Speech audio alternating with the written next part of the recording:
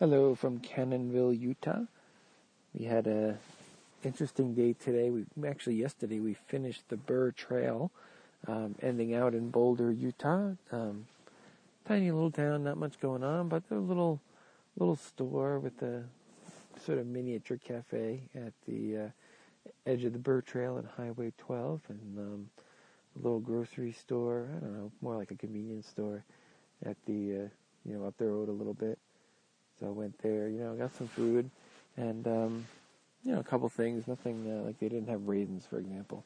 So not the best selection. But, we stocked up, and then we pushed on one more climb, and then a huge descent into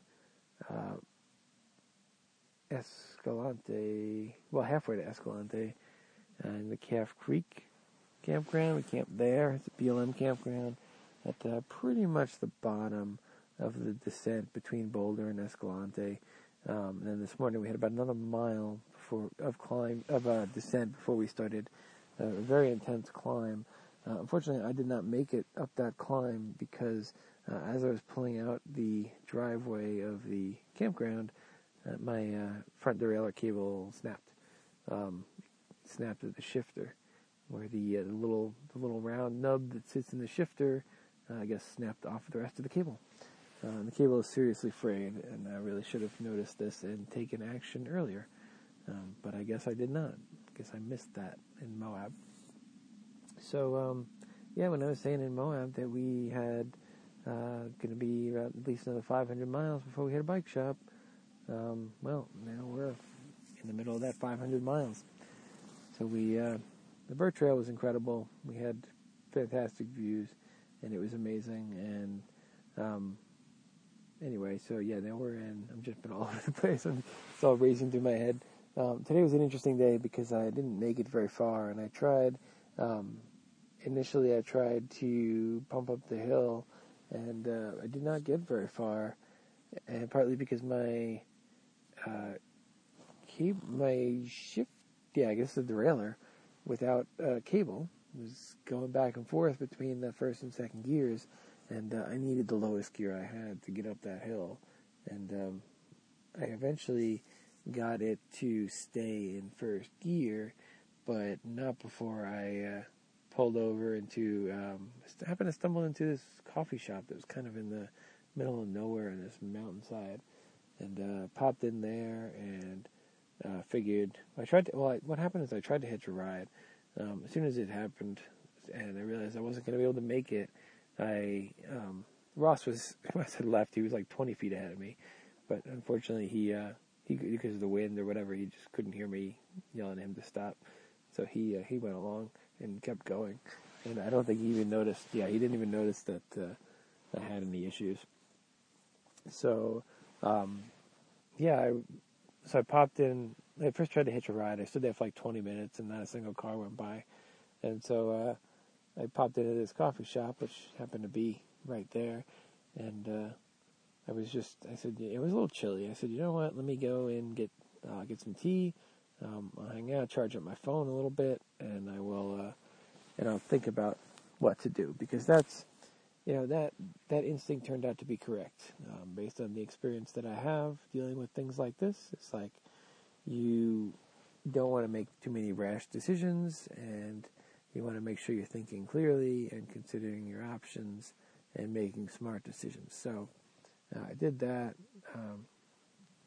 I found out also that there was a shuttle service that brings hikers to the trailheads in the area from Escalante. So I called them, and they said that it was would be $50 a person to come out, and $100 and a 2-person minimum. So I said, well, I don't have that. So,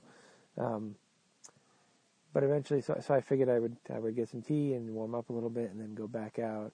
And the weather was, very overcast. It was, threatening rain all morning, and so I figured I would go back out and try to hitch a ride again. But I talked to a couple people in the coffee shop, and one of the guys came up to me. He was like, "Oh, is that your bike?" And it turns out he had rented a car and was driving through this part, and then finishing in Las Vegas, and then he was going to ride his bike up to Yosemite in California. And so, so I told him what was going on, and he's like, oh, maybe we can fit, I got my bike in this car, but maybe we can fit yours too.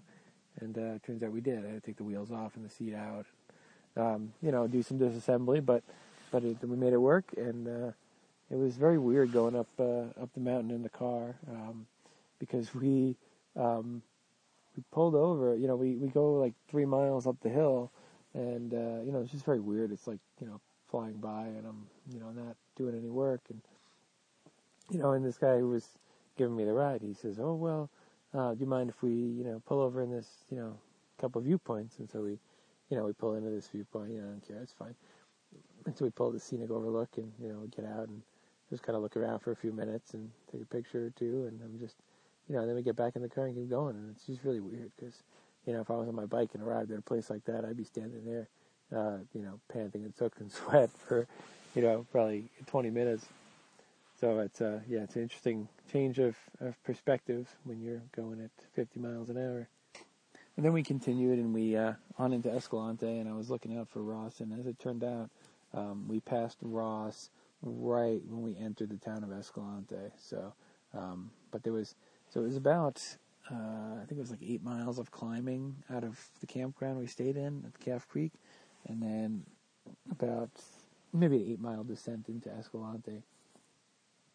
So I guess he got all of that, and then I hopped out at the visitor center, put my bike back together, and then went back into the town of Escalante to, just down the road, and I rolled to this, and so the guy who was giving me a ride was he was going out to Bryce. He's going to be camping in Bryce tonight, and so I went back into Escalante and into the town, looking at this one shop that seemed like they might have what I need, or be able to help me with something.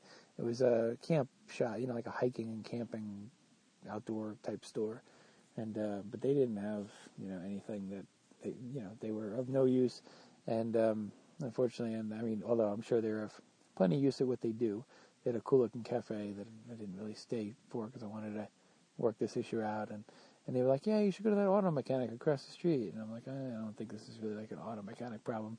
But I did pop into a motorcycle repair shop, and they weren't really able to, what they said they weren't really able to help, and I didn't press further. So I just went to there's a grocery store and a little natural foods market, so I got some food and just kind of, relaxed for a little bit and thought about it, and met up with Ross, and we were just kind of sitting at the table, and and we realized that, there were only a few options. One of which would be to try to get a ride to the next place with a bike shop, which would be very, very far out. That would probably be either Cedar City or St. George, which would be off the route, or I can go to Zion. If I could hightail it to Zion National Park, and then I'd be skipping Bryce. So I didn't really like either of those options, and but I wound up ordering replacement cables online, and I actually got two, so I could replace the back cable while I'm at it. And I ordered that online, and I ordered also a replacement battery for my catch battery to charge, so that I could use that to charge my phone. Basically something between my Dynamo hub and my phone, so that I can listen to the phone during the day, and then use it during the day, and then charge it at night. And so I had one that's dead that I've been carrying around, unfortunately, and so I finally ordered another one that seems to have good reviews. So those two things will be arriving at the Tropic, Utah post office in Friday. Today's Wednesday night, so they should be arriving Friday. And joining my other stuff, which would be my lightweight sleeping bag and my backpack and hiking boots and a bunch of food and snacks that I've sent along. So in the meantime, we are now in Canonville, Utah, at the KOA campground, and a little pricey, $37 a night. But by the time we got here, I actually got a ride here. So I did hardly any biking today because Even though I finally got my bike stuck in one chain ring so that I could actually pedal it, I can ride it around, but it's when I get higher speeds above, say, 10 miles an hour, I can't, I basically have no control. My pedals just spin, and there's some big hills and curves and a lot of wind here, so I didn't feel comfortable riding the bike out here, and I figured, let me see if I could get a ride out towards Bryce, and I was able to get a ride to, actually, first person I asked, had a pickup truck with an empty bed in the rear, and so turns out they were going to Canonville, this KOA campground, and Ross had left Escalante already. He was hoping to make it here, and here today, and then to Bryce tomorrow morning. So it turned out I got a ride, and probably about halfway picked up. We saw Ross, and so we picked him up, and so he got a ride as well. So now we're here, and we are about. I think we're 5 miles from Tropic, which is that town with the post office, and they have a grocery store.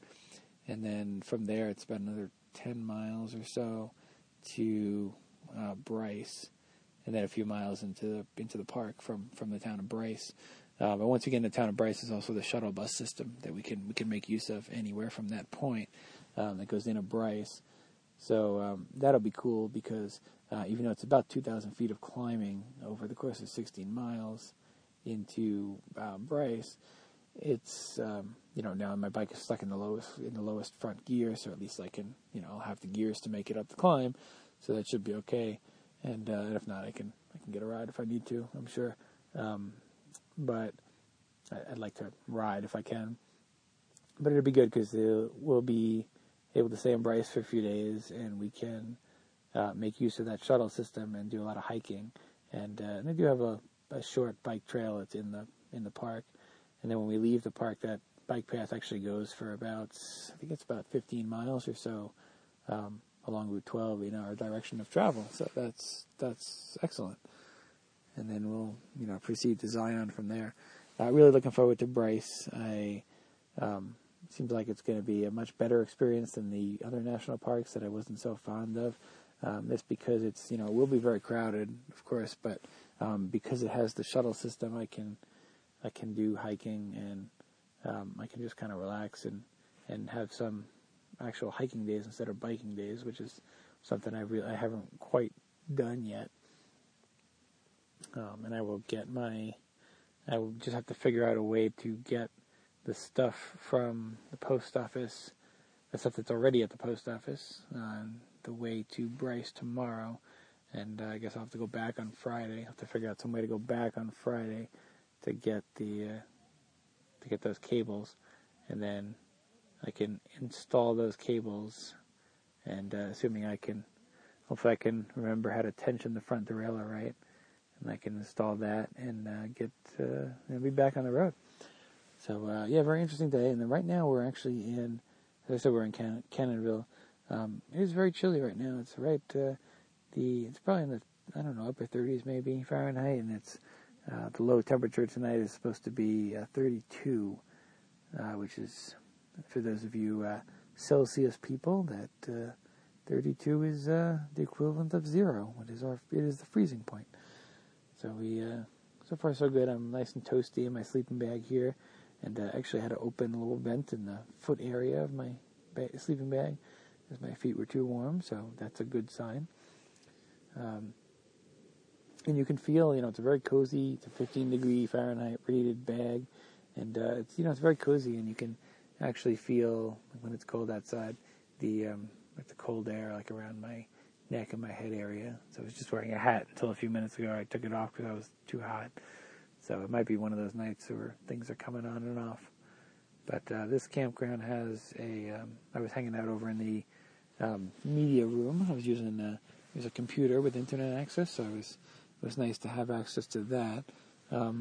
Sorry to those of you who I've been promising myself that I would return your emails or otherwise communicate with you. I didn't get around to it. So I've been waiting for a computer to do that stuff because it's just easier.